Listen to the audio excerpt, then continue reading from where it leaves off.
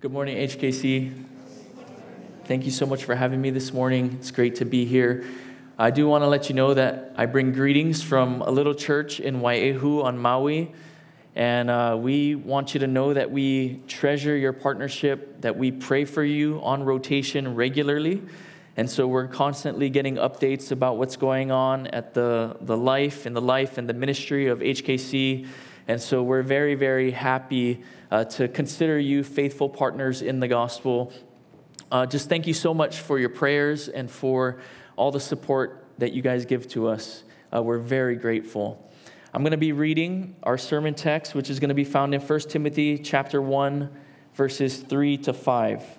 So I'll read that, and then I'll pray for us. So 1 Timothy chapter 1, verses 3 to 5. Hear the word of the Lord. As I urged you when I was going to Macedonia, remain at Ephesus so that you may charge certain persons not to teach any different doctrine, nor to devote themselves to myths and endless genealogies, which promote speculations rather than the stewardship from God that is by faith. The aim of our charge is love that issues from a pure heart and a good conscience and a sincere faith. Let's pray. Father, we do pray that you would help us this morning to see your glory in your word and the intention of your word in your people for the good of this church, for the spread of the gospel. We pray in Jesus' name, amen. I want you to ask yourself this question. Does doctrine matter? Does doctrine really matter? Another way you could ask that is, do the things that we believe, do the things that we teach as a church actually matter? And as people answer that, some might say that, well, at the end of the day, really, doctrine doesn't matter that much. It doesn't really matter what we believe and what we teach. What we should be really focused on, what we should be really concerned about is loving God, loving others, reaching the world. Doctrine should not be our focus. Doctrine only distracts. Doctrine only divides. Doctrine only puffs people up with pride. Doctrine only unnecessarily complicates relationships with one another and within the church. Christianity isn't really about doctrine. It's about love. Others might say, well, that's a silly question. Of course, doctrine matters because doctrine is really all that matters. Christianity isn't about holding hands and loving one another and singing kumbaya around the fire pit. It's about teaching and preaching all Christ's commands. It's about knowing and proclaiming doctrinal truth. It's about confronting doctrinal compromise. That is our highest and chief concern as a church. And what happens is either you care about doctrine and you don't care about love, or you care about love and you don't care about doctrine. One values doctrine and devalues love, and the other devalues love and values doctrine. And what happens anytime we start to think like this, we end up totally misunderstanding both doctrine and love and their relationship to one another.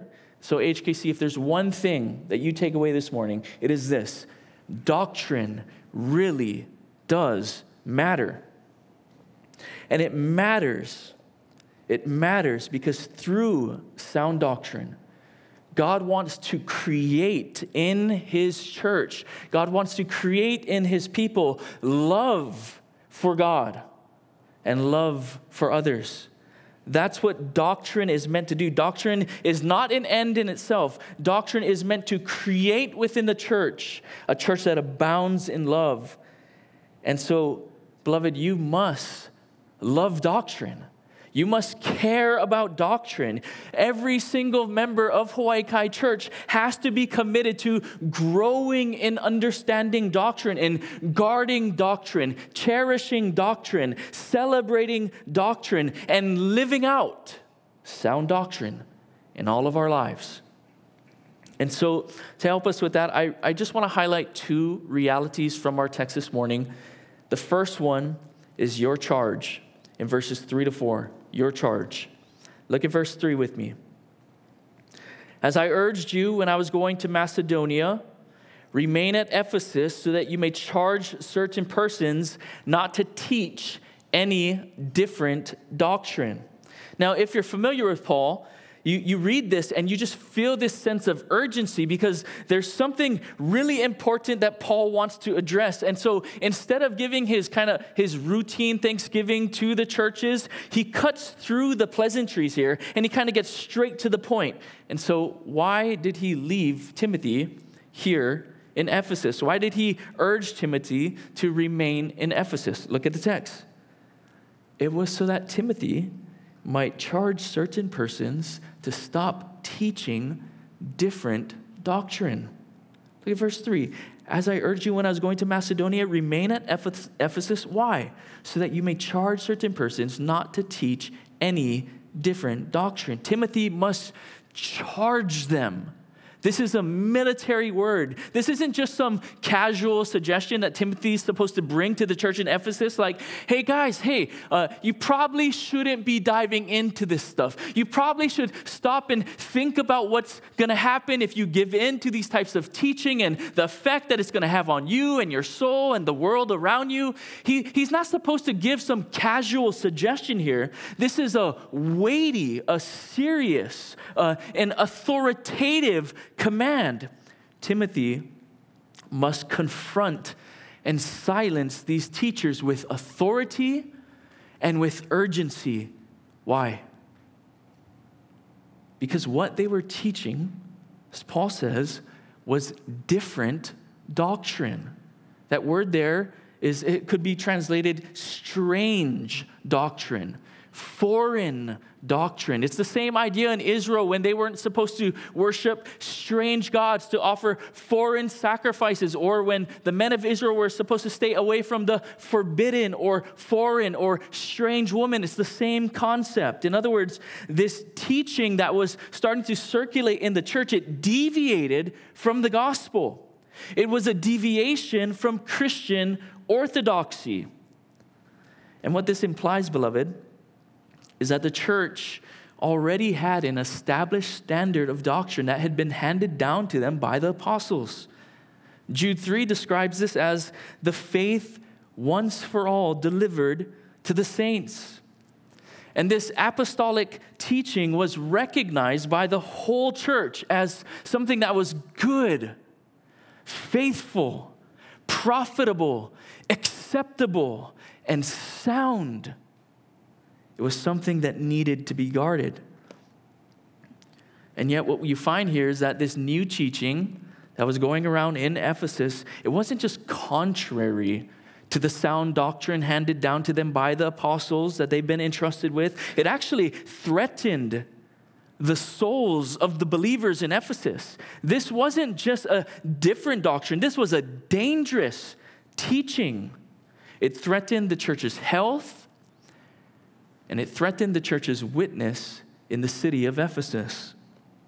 Paul goes on to describe this new teaching in verse 4. Look at verse 4. He says, nor to devote themselves to myths and endless genealogies. Now, nobody here knows exactly what the precise details of these myths and these genealogies were, but what we do know from 1 Timothy chapter 4, verse 7 is that these myths were godless myths. They were contrary to the doctrine of God, and they resulted in godless living. They were contrary to holiness. They did not produce in those who believe them a type of holiness in their lifestyle. We know from 2 Timothy chapter 2, verse 4, that those who wandered off into these myths departed or wandered from the gospel.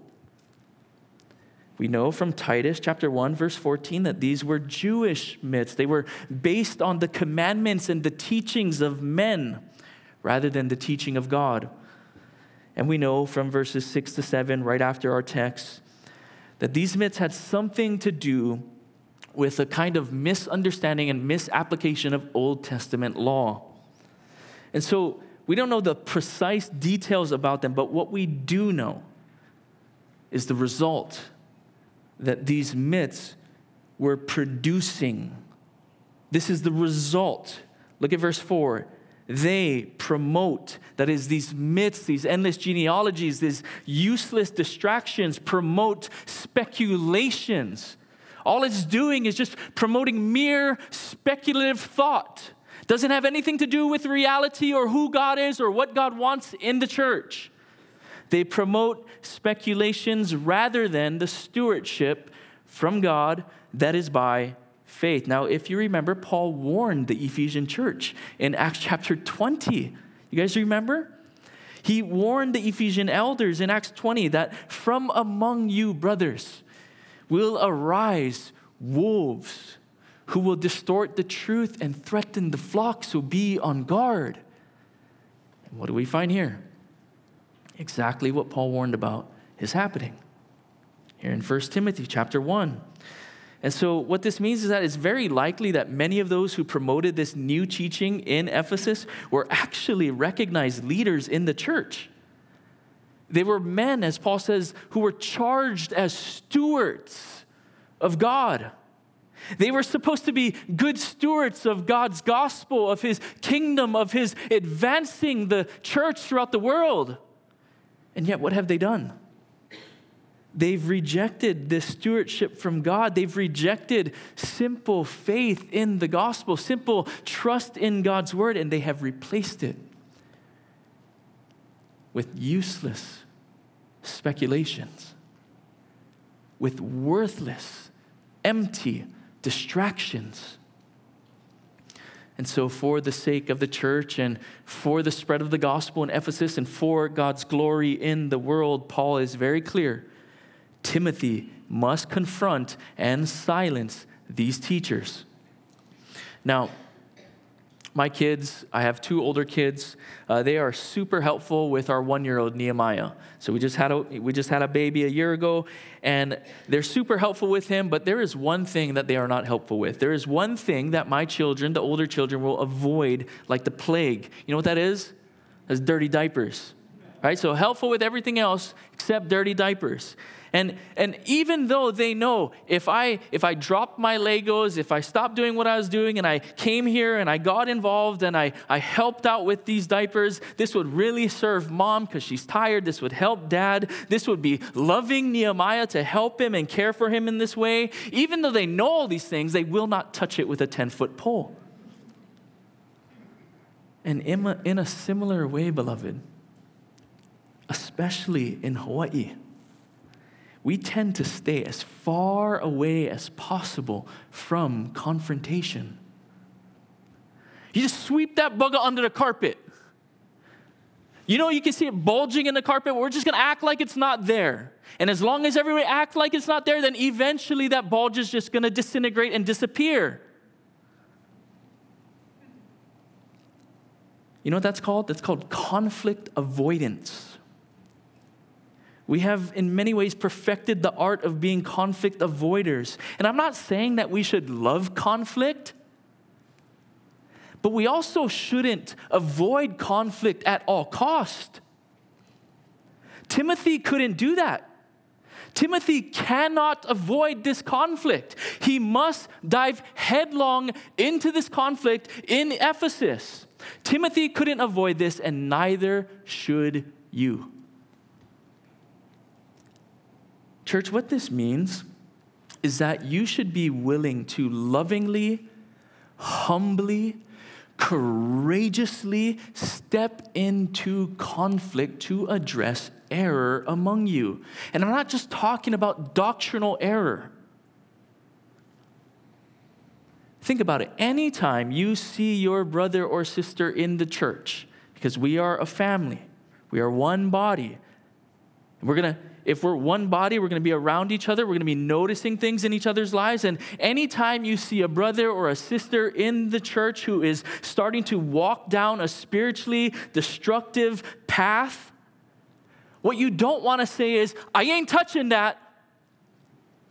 Do you know what it will cost me to get involved in that issue, in this thing going on here? Do you know how potentially awkward that could be, or how misunderstood I could be, or misrepresented I could be if I got involved in this conflict? And so you know what? I'm just going to act like it's not there. I'm not touching that with a 10-foot pole. That's what you don't want to do. When you see your brother or sister in the church walking down a spiritually destructive path, you should pray, oh God, give me more love. Give me more humility. Give me more courage. Help me to dive headlong into confrontation that I don't want to be a part of, but I'm a part of it because I love this brother. I love this sister. I want their good. I want their holiness. I want the glory of God in their lives and in our church and in our relationships. And so help me to do what I cannot do on my own. And then by faith, you go and you have that conversation. You ask those uncomfortable questions. And what this will mean, church, is that sometimes there's going to be times where the Bible, and if you have a church covenant, I tried looking on a website, I couldn't find it, but I'm assuming that you guys have a church covenant. The Bible and your church covenant is going to require that you step into conflict with one another. It's going to require that you confront others struggling in sin. And this also means that there will be times where you will need to be the one who's confronted. It's not just like you're the sin sniffer, you're the one in the church that puts everybody in check, but then you never need to be corrected. No, all of us need help. All of us need each other's help in avoiding bad teaching and sinful, reckless living. And we don't do this because it's enjoyable. We don't do this because it's easy. We don't do this because we think that we're better than other people. I'm sure that this charge that was given to Timothy was extremely difficult. It was extremely costly. It wasn't like Timothy got left in Ephesus and all the false teachers were there like clapping for him, just giving him a standing ovation. We're so glad you're here, Timothy. Thank you so much. Tell me all the ways that we're deviating from the gospel. Show me all the ways that my life is just messed up and I'm heading for destruction. Just bring it on, Timothy. They weren't like that. I'm sure people hated Timothy. And they didn't hate Timothy because he was a jerk. That's different. I'm sure they did not like Timothy speaking truth in love to them. And yet Timothy went on and did this. And beloved, we do this because biblical confrontation is love. It is loving. It is right.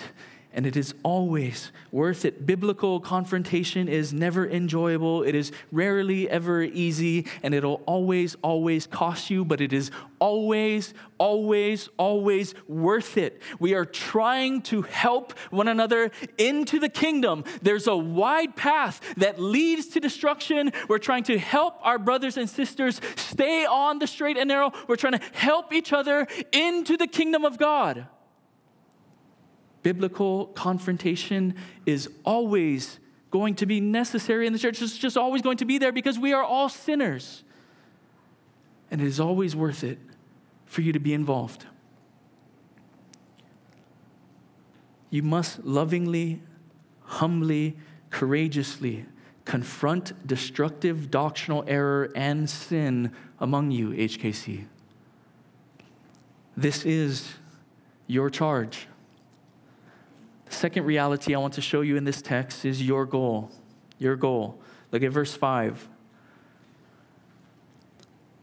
The aim or the goal of our charge is love that issues from a pure heart and a good conscience and a sincere faith. I love when the Bible's so clear. So what's the aim of the charge, church? It's love. The aim of the charge is love. The aim of Timothy's confrontation is love. The point of confronting and silencing these false teachers wasn't to shame or mock them.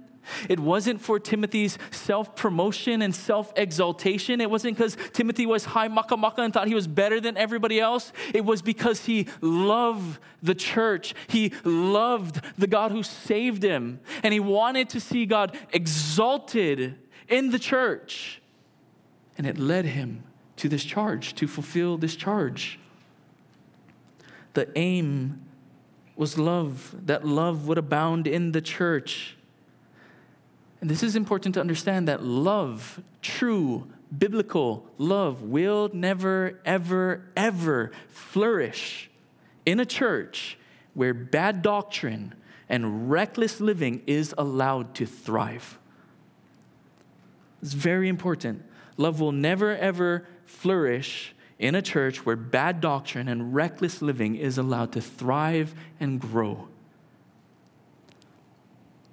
And this charge, the aim of this charge, this goal really applies not just to Timothy's charge here, but it really applies to all of Christian doctrine. Think about it. The aim of all sound doctrine is love. The reason why you read your Bible, Christian, the reason why you sit under biblical preaching, the reason why you learn about God and about the world and about your place in the world and about what God wants to do in the world through the church and all the ways that he accomplishes that through the glory of his Son in the gospel. The reason why you learn doctrine and theology isn't so that you can have your spiritual ego explode. It's so that you can grow in love. The aim of the charge is love. That's the goal. That the love of God might grow up within your soul. And as the love of God grows up in your soul, it overflows into every relationship in your life. Just a deeper love for God, a deeper love for your neighbor. Sound doctrine, ultimately, what this means is that sound doctrine is meant to make you more like Jesus. Doctrine is meant to transform your life. It's meant to make you look and think and act and relate to others like Christ. Sound doctrine is meant to make you more like Jesus. The more that you learn, the more that you love. And what this means is that the one who knows the most theology, the most doctrine, that person really should be the most loving, humble person in the room. The more that you learn about God, the more that you learn about humanity, the more that you learn about Christ and the gospel and all of its implications for our lives together, the more that you grow in doctrine, the more you should grow in love. And so you should ask, is that happening in my life? I've been a Christian for 18 years, 30 years, 50 years. I've heard lots of sermons, done lots of Bible studies. I know the Bible, but is it producing something in my life, something tangible that looks like Jesus? Is that happening in my soul, in my life, in my relationships? Is that happening in our churches? Do our churches look like Christ? Are they abounding in love? Beloved, do not believe the lie that is in our culture, especially American evangelicalism, that sound doctrine kills love. Doctrine doesn't kill love. What we find here is that sound doctrine fuels love. It's like the gasoline in my 4Runner. It just makes it go. It fuels love. It creates love. Sound doctrine motivates love. Sound doctrine guards love. The aim of sound doctrine is love, a church abounding in love. And so if you are strong in doctrine, but you are weak in love, you've totally missed the point. The goal of sound doctrine is love. Notice here, love is grounded in 3 gospel realities. In other words, this love is produced by the gospel, and it has specific characteristics that only come from the gospel of Jesus. Love here is rooted in 3 gospel realities. First, it's love from a pure heart. Love from a pure heart. That means that this is love that flows from a heart that has experienced the forgiveness of sin. It's love that flows from a heart that has been purified by King Jesus. It's a heart that has been cleansed by the new birth, a heart that has been washed by the regeneration of the Spirit, a heart that enjoys moment by moment forgiveness through confession, a heart that loves to obey Jesus. And a life of love will always flow from a pure heart. And a love like this, from a pure heart, is the goal and intended result of sound doctrine. Second, it's love from a good conscience. Love from a good conscience. Now, every single person in this room right now, every single one of you, have been created in the image of God. And as a result of that, what that means is that God has written his law on your heart so that you know right from wrong. And he's given you a conscience, which has often been referred to as an internal moral compass. And this conscience either condemns you when you fail to obey God's law, or it commends you when you do obey God's law. And a good conscience is just a synonym for a clear conscience, or a conscience that has found peace. It's a conscience that has found rest or peace in Christ. Freedom from the burden of sin. Freedom from the guilt of iniquities. And so think about it. As a Christian, you no longer live in unrepentance, and instead you are daily trying to fight your sin, and because of that, you actually can have the gift of a clear conscience. And then when you fail, you can actually maintain a peace of conscience because your righteousness is not dependent on your law keeping, but on Christ who perfectly fulfilled God's law for you. And so, beloved, you can have a clear conscience because you're walking in holiness. And when you fail, you can have a clear conscience because your righteousness isn't based on your personal obedience, but on Christ's perfected righteousness in your place. The gospel gives you a good conscience, and a life of love will always flow from a good conscience. And a love like this from a good conscience is the goal and the intended result of sound doctrine. Third, it's love from a sincere faith. Sincere faith. All this means is that it's love that flows from genuine trust in Jesus. That word there, sincere, it literally is without hypocrisy.